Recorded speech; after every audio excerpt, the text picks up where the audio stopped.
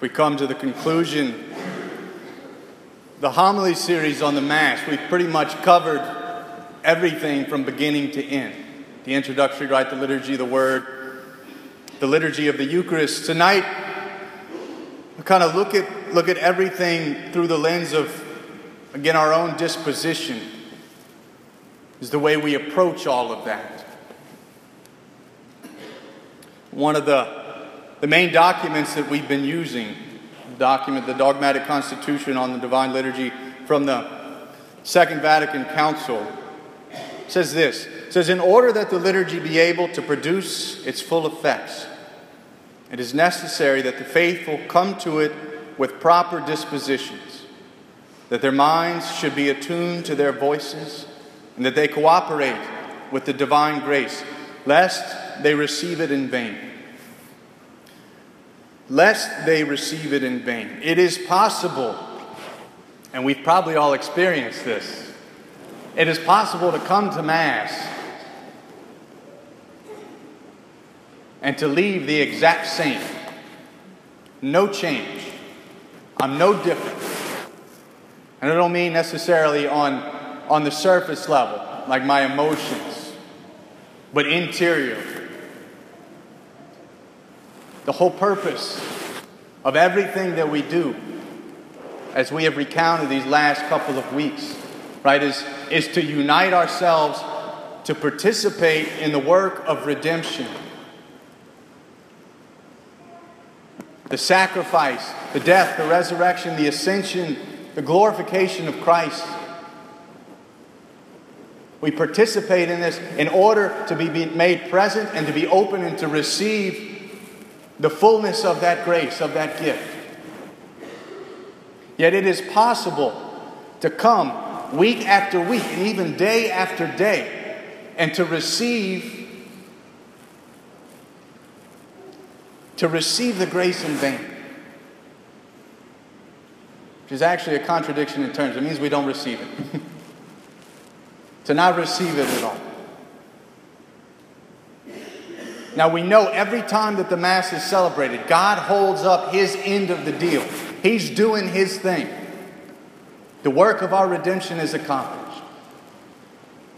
But we have our own subjective cooperation that plays a part in how well that grace is actually appropriated to us. How much we actually are transformed. In the process of our sanctification. So we're going to look at a couple of obstacles, right, that can prevent us from receiving the gift as the Lord desires us to. The first one, and this is kind of a no-brainer, is sin. Sin can prevent us from receiving the grace that is poured out here at the Mass. And most of the time we think of sin in terms of breaking a rule, broke one of the commandments, did something really bad, or I didn't do something I should have done.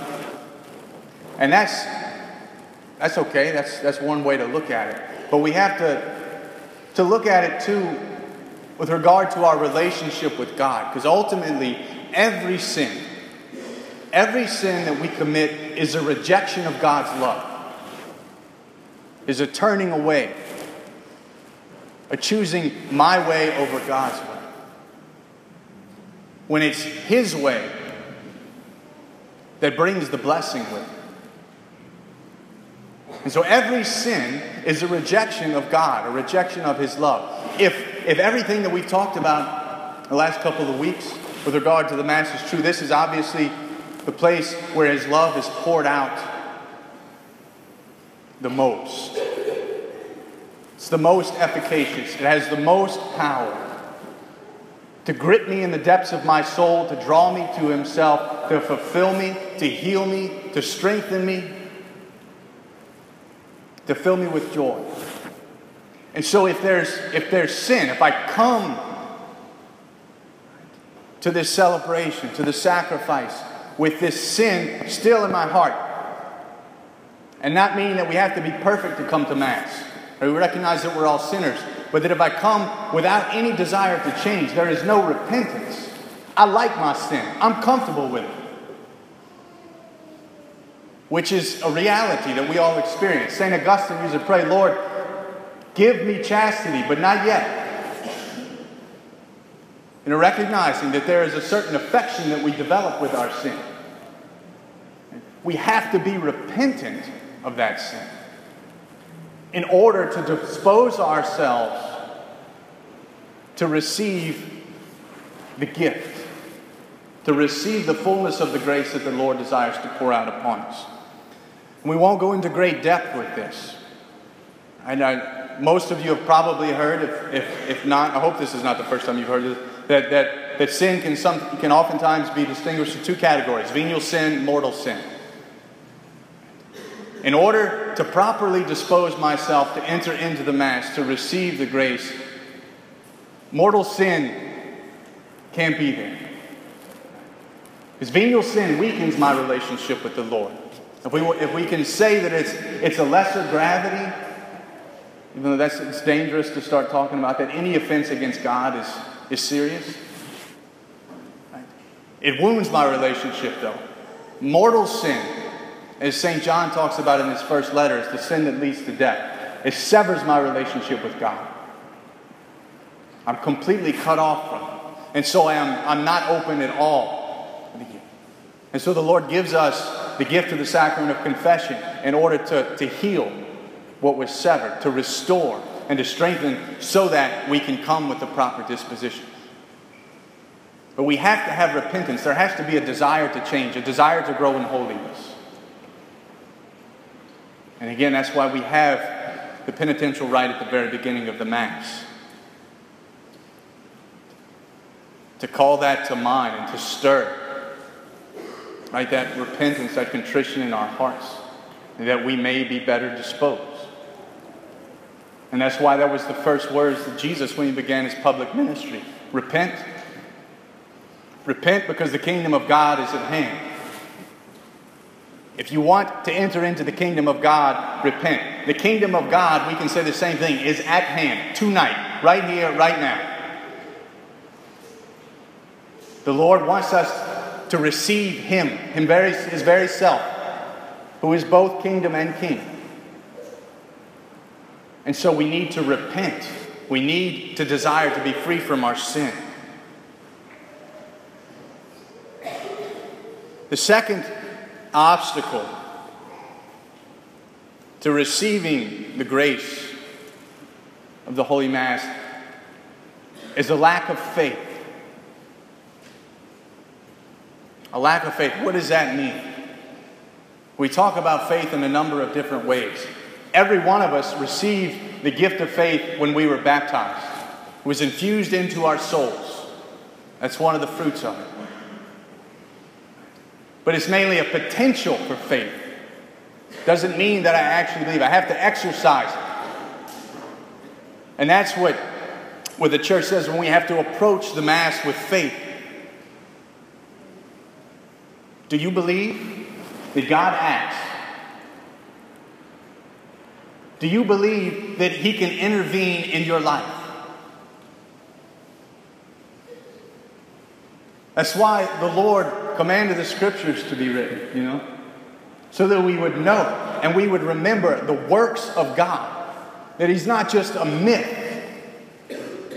That He is real. He is all-powerful. He is sovereign. He is Lord, and He acts. So do we come to the Mass with that disposition, expecting God to act? We talked about in the second week that when the Scriptures are proclaimed, God Himself speaks. Do I come expecting to be spoken to and hungry for it? Like, all right, we're sitting down for the readings. Let's go, Lord. Open my ears, open my heart so I can hear what you want to say to me. Do I trust that He wants to do that? Or when we go to the altar and at the same time are made present to the cross, death, and resurrection, and ascension, and we're at the heavenly banquet all at the same time, do I trust that the Lord wants to pour out the fullness of that grace that destroyed evil?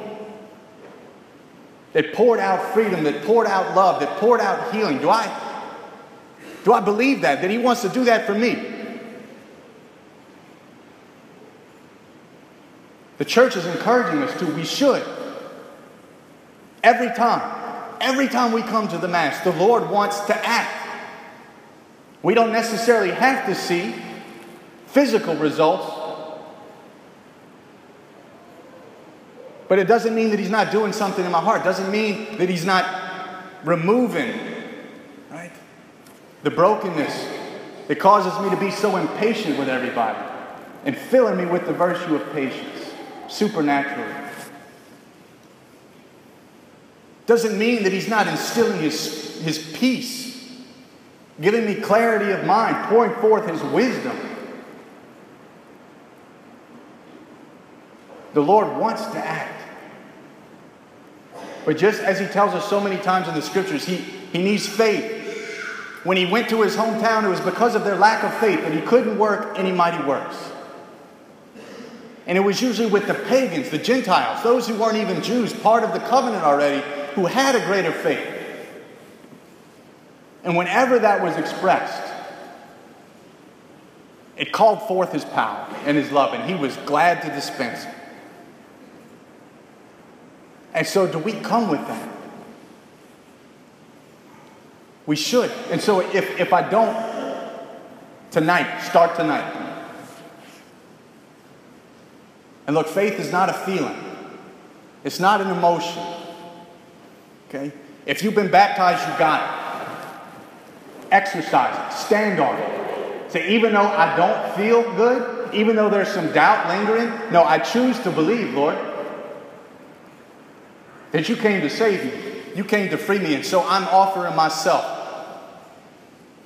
And even though maybe everything in me is saying, this ain't true, I make an act of faith, and I give You permission to act. I offer myself to You.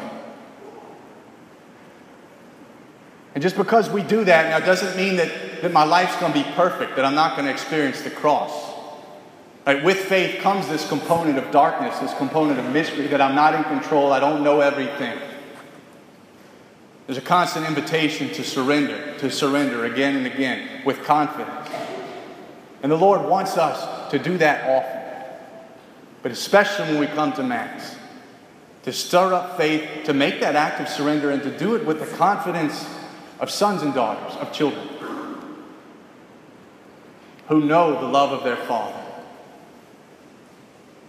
Father, who will not give them a serpent if they ask for a fish, or give them a stone if they ask for a loaf of bread,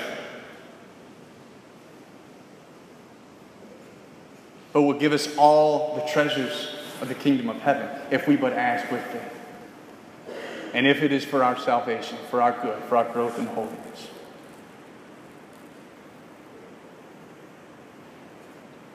And so we pray for those graces tonight. To be repentant, truly, of our sin. To desire the change. And to trust that the Lord can act. That He wants to act. He wants to speak. He wants to heal. He wants to transform. And then He wants to use me as an instrument. He wants me to invite me into that work, to share that joy, to share the love when I go forth from here. Because that's the end game. We come here for the glorification of God and the sanctification of our own selves, but then at the end we're sent forth. Go forth. The Mass is ended. It's not just a way of saying the end, but it is a commissioning. Go forth. Get out of here. Take the gift that you have just received. Let it burn within you and then go spread it. And that's how the kingdom of God grows. So we ask the Lord to fill us with that expectant faith, that trust, that confidence in His love, His desire to act, that we may approach these mysteries with the proper dispositions. And we do this too in light of the tragedy, right, that we've suffered in this community in the last couple days with the death of Maxwell Groover. Something like that happens, there's usually a lot of shock, a lot of confusion, a lot of anger, a lot of fear. And we don't know what to do. And maybe we're not in a position to do anything big. And we don't have all the answers. We don't necessarily know everything that happened. But Jesus Christ is the Lord. Today, yesterday, and forever. And He came to save all. He came to heal. He came to transform.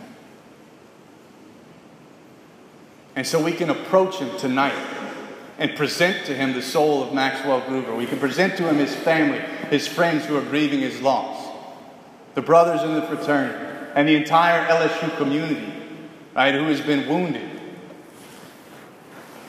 greatly by the tragic death. But you can unite all that to the Lord. The Lord Jesus is offering of Himself to the Father with faith, with expectant faith that the Lord will act, that He desires to act, that He desires to fulfill His word, that all things work for good for those who love the Lord, that He desires to bring a greater good out of a horrendous evil. And so we approach the altar now with confidence and faith. And we entrust Max and his family and all that we hold in our heart to the mercy, to the saving power of our Lord Jesus.